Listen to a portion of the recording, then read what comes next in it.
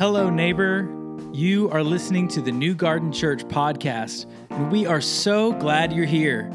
Our church meets at 10 a.m. at DuPont Tyler Middle School in Hermitage, Tennessee. You can join us in person, or you can catch our gatherings after the fact on our YouTube channel. We would love to hear from you. In 2022, we are studying the Bible together through the lens of our theme, Life is a Garden. We hope that you enjoy what you hear today and check back in with us again soon.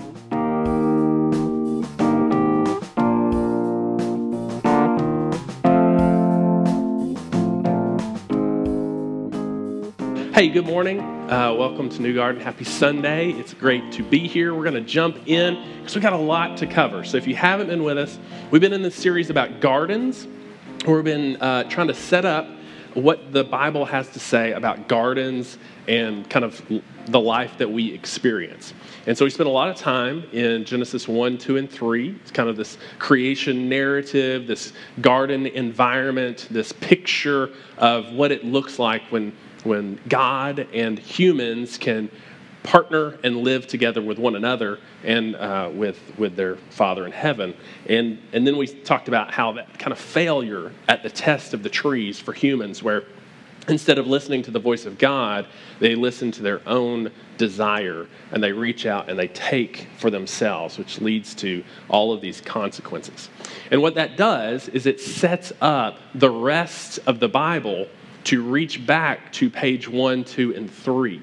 And use that first kind of test as a way that you can see that same kind of example, that same kind of picture, that same metaphor of the garden and the test over and over and over. And so for the next few weeks, we will be going through a few different characters. So last week we looked at the story of Noah and how he listens to the voice of God, and he takes a tree, which becomes his deliverance, and all of humanity's deliverance eventually through these chaotic waters. And we saw this recreation narrative when he kind of comes out of the ark, and then he's tempted by his own tree, this vine that he planted, which leads to him becoming drunk and naked again, and some shameful things happen. So if you haven't been with us and you want to check back, you can go to our website. We've got all the slides posted, all of the lessons posted as well. But now we're gonna continue. So from Noah, the next few chapters, you get kind of humans just continuing that downfall of violence, and it leads to the Tower of Babylon, where they come together and they want to make a name for themselves. And so God kind of, he has another flood judgment moment where instead of sending a flood, he spreads out and he disperses all of humanity, and they're speaking different languages, and you have these different tribes and tongues and nations. So you don't have that unity of humanity anymore, but now they're all kind of separate. Then in chapter 12, it zooms in on one of these families, on a guy named Abram, who God is going to call and say, listen, follow me wherever I lead you.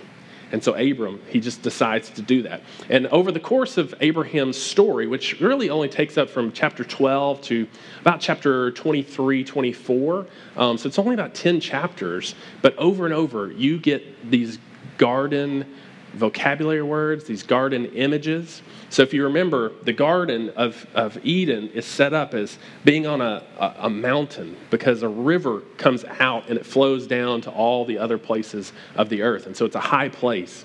It's a garden. There are trees there.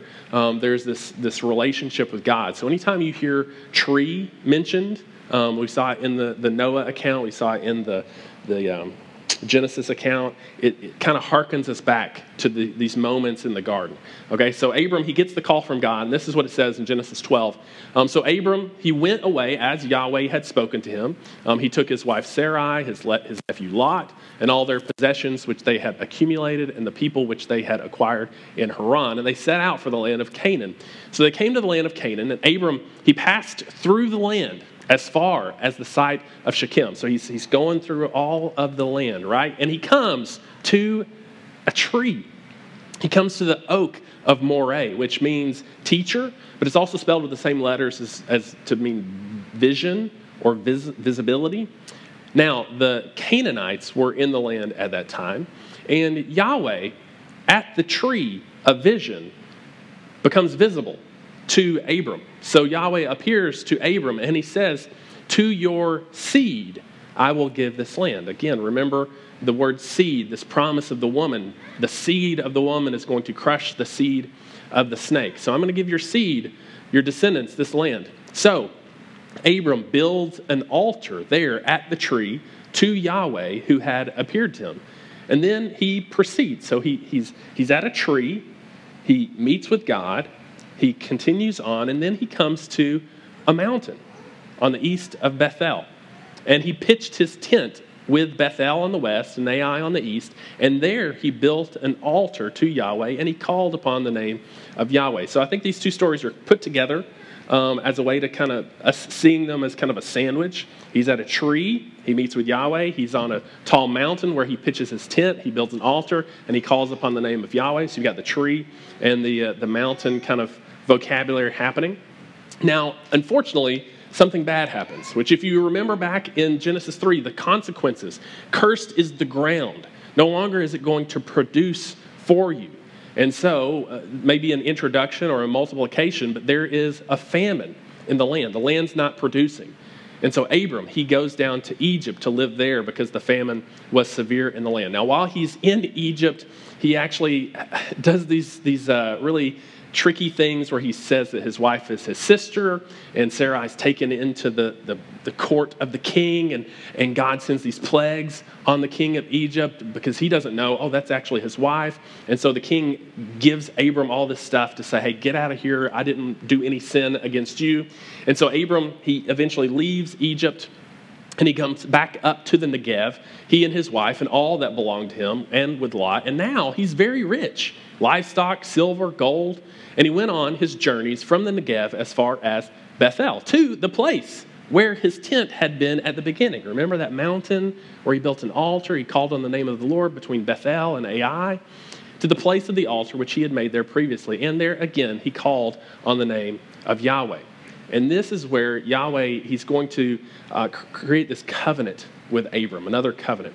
So Yahweh says to Abram, after Lot had separated from him. So if you remember the story, Abram and Lot, they're two big families. Abram says, listen, just let's go up on a mountain, look left, look right. You go your way, I'll go my way. We'll still be friends and family. So Lot goes down to the area of Sodom, which leads him in trouble. And so Lot goes away from him, and Yahweh says, now raise your eyes, Abram, and look from the place where you are. Look north, south, east, west. All of this land that you see, I'm going to give you and your seed forever. I will make your seed as plentiful as the dust of the earth. I'm going to make your family like a family of just dust people, but they're going to be plentiful. So not only is it about like multiplication, but again, I mean, remember, where does humanity come from? They come from the dust.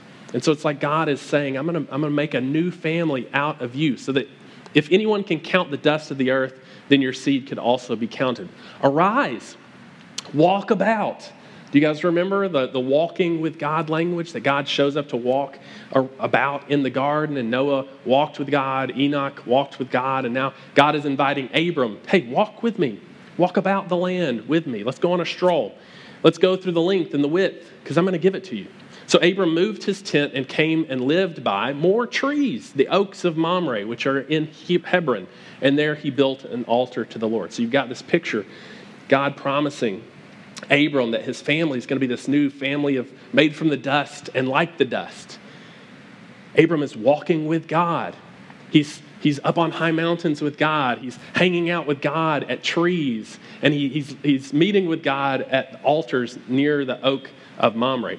Now, we don't have time to go into all the stories, but you're going to find God making a covenant of circumcision with Abram, saying this is how you're to set yourselves apart. And then Yahweh and three other men show up to Abram when he's at this tent, at the entrance of his tent. He's sitting by the oak trees, and he's by the tent, and Yahweh shows up. They eat together under the trees. It's this beautiful like garden picture, but we don't have time to get in on all that. But so he's there, he makes a covenant with God, and down in the valley, you hear about Lot going off to Sodom, and then there are all these warring kings. You got 4 kings versus 5 kings, and they're all fighting against each other. Some of the kings win, and they end up taking Lot captive back to their city. And so a survivor from this war, they come to Abram. And where is Abram at? While the world is down in the valley fighting and being violent and all of this, a survivor came and told Abram the Hebrew what had happened. Now, Abram, he's living by the trees. He's like in his little garden area of peace. And who is he hanging out with? He's hanging out with the nations. He's hanging out with some other Canaanites. The Oaks of Mamre, the Amorite, brother Eshcol, brother Aner, and they're friends with Abram. So you get this picture of people who are not associated with Abram down in the valley fighting each other, but those hanging out with Abram under the trees. They're at peace. The nations are at peace with Abram. Just like God said, listen, if people bless you, I'll bless them. If they curse you, I'll curse them. But all nations will be blessed through you. And so we have this picture of Abram hanging out in this garden with the nations, and things are at peace. In fact, Eshcol means like cluster, like a grape cluster. So he's hanging out with like these garden grape cluster people, in the garden. It's this beautiful picture. Now, more things happen. God brings judgment down on Sodom. Lot escapes. Abram goes through this. God promises he's going to have a son, but Abram tries to make it be accomplished his own way. So he gives Hagar, his wife's servant, or Sarai gives her wife's servant to Abram. They have Ishmael, and there's this tension, and Abram ends up sending Ishmael and Hagar, his son and his Ishmael's mother, out into the desert, pretty much to die. And because their son Isaac is the new promised one. And so there's all these questions of Abram's doing good stuff, and yet he gives up his wife to other kings. He sends his son off to die in the wilderness. And so there's this tension of Abram. Are you going to listen to Yahweh, or are you going to listen to your own desires? And so we get to chapter 22, and this is where I want to spend the rest of our time together. And we're going to look at it from two different vantage points really quick. But Abram, he's old. He's had his son Isaac. And Isaac is probably at least a teenager, if not like in his 20s or 30s at this point. He's not a baby or a toddler. He's a young man. And God comes and he says, now about that time, after these things, all the Sodom and Gomorrah and Ishmael and all that sort of stuff, that God tested Abraham. Now, it's really important that we see the story through this lens. I don't know if Abraham got to see the story through this lens, but the story is setting us up because what God is about to ask, it's going to cause us to have a lot of questions about how could he ask that. But the story presents itself. God tests Abraham and said to him, Abraham. Abram says, here I am. And then he said, take your son. Okay, it's too general. I have two sons. Which son? Your only son. Well, that's, again, which one? The one you love. Maybe I love them both. Isaac. Okay, that narrows it down. Take your son, your only son, whom you love, Isaac, and go to the land of Moriah and offer him there as a burnt offering or a going up offering on one of the mountains of which I will tell you. No dialogue. No response from Abram. We don't know what's going through his mind. But Abraham, he got up early in the morning. He saddled his donkey. He took two of his young men with him and his son Isaac, and he split wood. The word wood here is literally the word tree. Eitz. It's the same word used of the trees in the garden. So he split the tree for the going up offering, and he set out, and he went to the place of which God had told him. And on the third day, Abraham raised his eyes and saw the place from a distance. And Abraham said to his young men, stay here with the donkey. I and the boy, which is translated young men earlier, I and the boy will go over there and we will worship and return to you. And Abraham, he took the tree for the going up offering and laid it on his son Isaac. So again, Isaac's not a 6-year-old. Isaac's like a man, a capable young man who can carry a lot of wood. And he took in his hand the fire and the knife. So the two of them walked on together. Isaac spoke to his father Abraham and said, my father? And he said, here I am, my son. And Isaac said, look, the fire, the tree, but where is the lamb for the going up offering? And Abraham said, God will provide for himself the lamb for the going up offering, my son. Now, there's no punctuation in Hebrew, so it could be, hey, God's going to provide the lamb, my son. Or it could be more like, God's going to provide the lamb, my son. So the two of them walked on together. Then they came to the place of which God had told him, and Abraham built the altar there, arranged the wood, and bound his son Isaac and laid him on the altar on top of the tree. Now, in Jewish writings and stuff, this story, it's not the sacrifice of Abraham. They call it the Akedah, or the binding of Isaac, which I think is better because he doesn't actually get sacrificed. And Abraham puts the tree on the altar, puts Isaac on top of the altar, on top of the tree. And Abraham reached out with his hand, took the knife to slaughter his son. But the angel of the Lord called to him from heaven and said, Abraham, Abraham. And he said, here I am. And the angel says, do not reach out your hand against the boy and do not do anything to him. For now I know that you fear God, since you have not withheld your son, your only son, from me. Then Abraham raised his eyes and looked, and behold, behind him was a ram caught in the thicket by its horns. So in another kind of tree, there's another lamb that is caught. And Abraham went and took the ram and offered it up as a going up offering in the place of his son. And Abraham named the place Yahweh will see, or Yahweh will provide. He'll see to it. Yahweh will provide. As it is said to this day, on the mountain of Yahweh, it will be seen, or it will be provided. So a lot of going on. We don't have time to get into everything. But just the idea of God asks Abraham, listen, Abraham, you have tried to fulfill the blessing I've promised in your own way. You see what the goal is, and you've tried to get there by your own scheming, by your own self. You've slept with other people to produce a seed, and then I gave you a seed, and then you have two seeds, and you decide, well, they can't fight, so I'm going to send that seed off into the wilderness to die, and I have my own seed. Like, you've hurt numerous people. You've killed you've tried to kill your first son, so I'm going to deal harshly with you by asking you to give me your second son. And instead of Abraham, it seems like he's come to a point where he's looked back on his life and he said, I've tried to do it my way so many times. I'm just going to trust. I'm just going to trust Yahweh. I'm going to do what he says. And he takes his son up to the altar. He's about to sacrifice him on the wood. And then Yahweh stops him and says, hey, now I know. Kind of, again, this tree of knowledge. It's this experiential thing that, yeah, of course, I think Yahweh knew what was going to take place, like the omnipotence and the foreknowledge. But now even Abraham has the experience of knowing that my faith is before my desire and my will.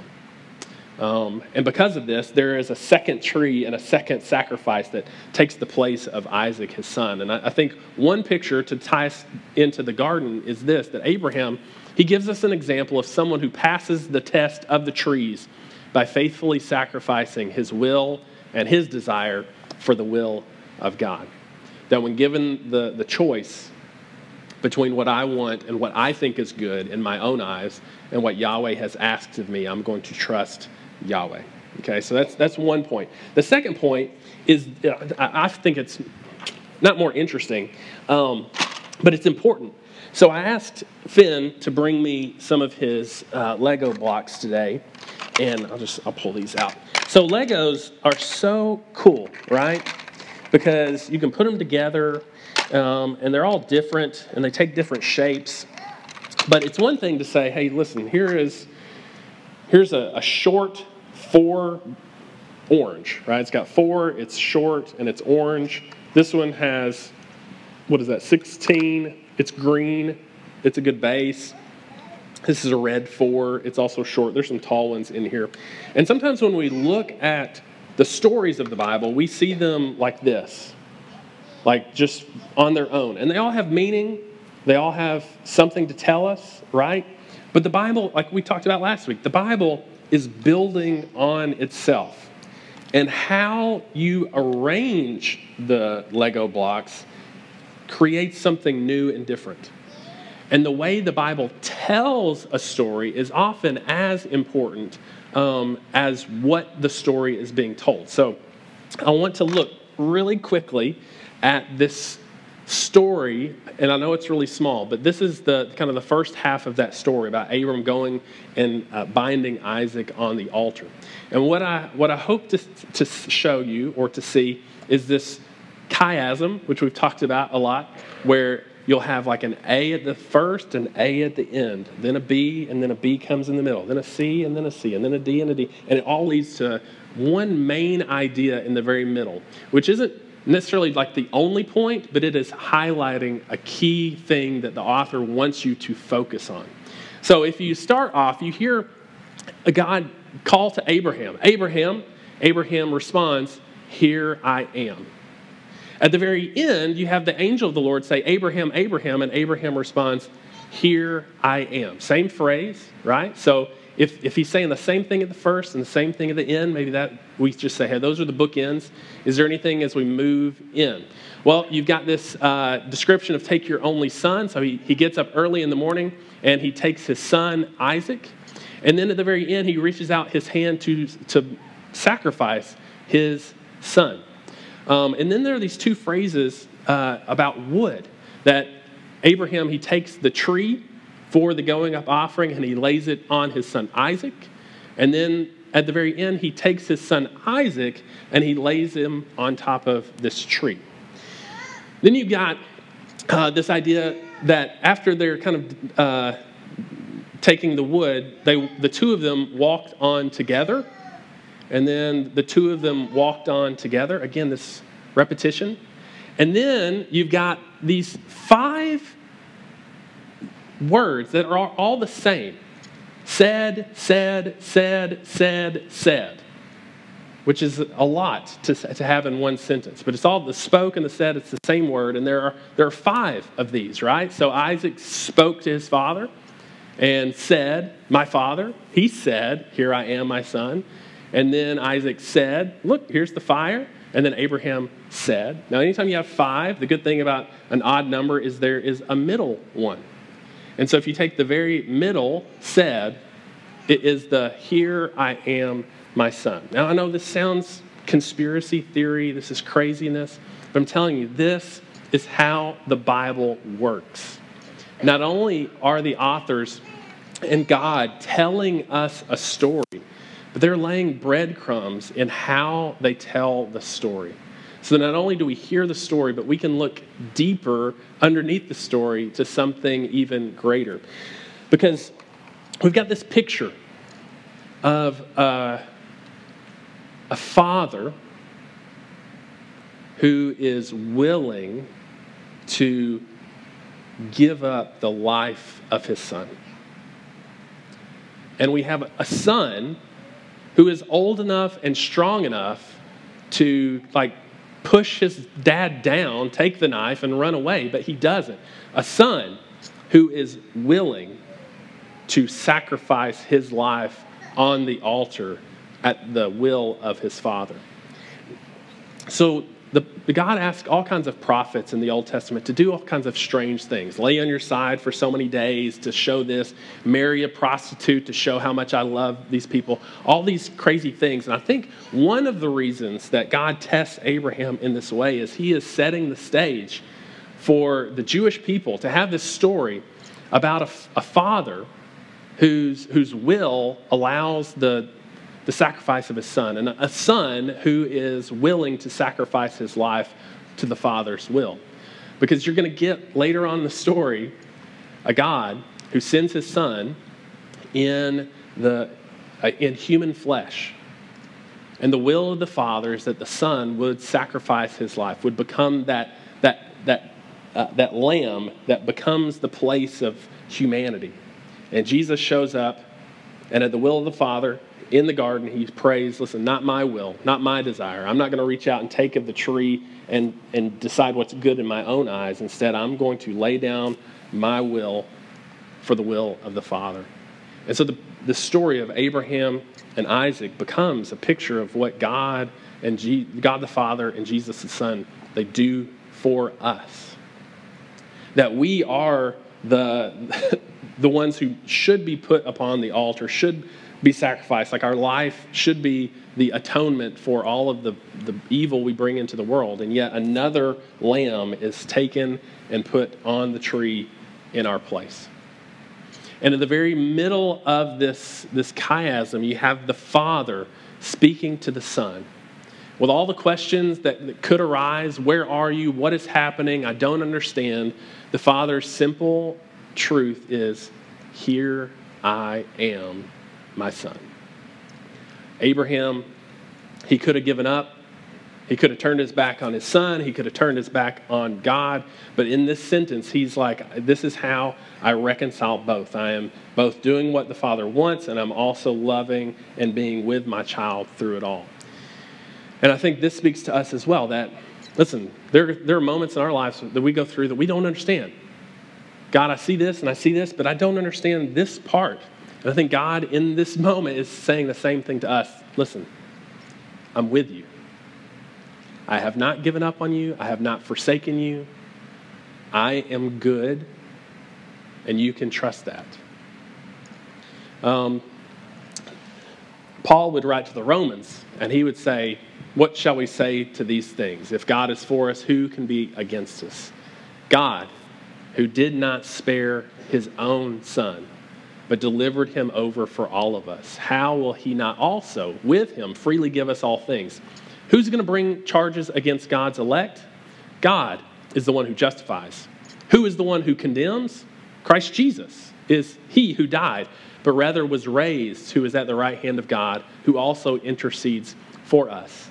Who shall separate us from the love of Christ? Will tribulation, trouble, persecution, famine, nakedness, danger, sword? Listen, you know it's written, for your sake we are killed all day long. We're regarded as sheep to be slaughtered. But in all these things, we overwhelmingly conquer through him who loved us. For I'm convinced that neither death nor life, nor angels, nor principalities, nor things present, nor things to come, nor powers, nor height, nor depth, nor any other created thing will be able to separate us from the love of God that is in Christ Jesus our Lord. That through every story of Scripture, I think God's simple message is, I'm with you. Here I am. Here I am, my son. Here I am, my daughter. Here I am, my child. And there's no greater picture of that than Jesus on the cross, who willingly sacrifices himself for us and for the will of the Father. And so each week we go to the table, we take a piece of bread, we take a cup, we remember the body that was broken for us on the cross, we remember the blood that was shed for us on the cross, not only to atone for our sins, to pay whatever debt we have with God, but to open up a door for a relationship with God. That just like Isaac and Abram, they went on together, the two of them. So I don't know where you are. I don't know if you're hanging out in the tent with the Father and you're having a good time, or you feel like I'm on the altar, I'm carrying the wood, I don't understand what's happening in my life. I just pray today, as we go to the table, you hear those words, here I am, my child. Let me pray, and then we'll stand and we'll go to the tables. Father, I thank you for every story, that every person that you've placed in the story to show us what it looks like when we follow the desires of our own hearts versus when we trust in you.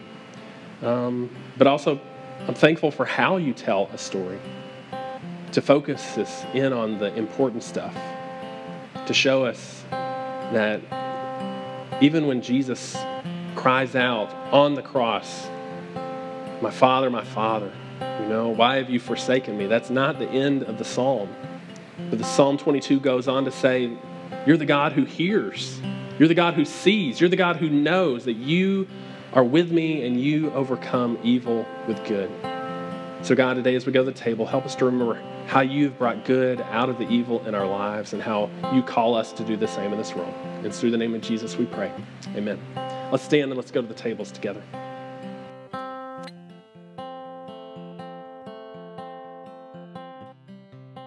That's it for this time. Thank you for checking in with us, and we'll be back with another episode next week.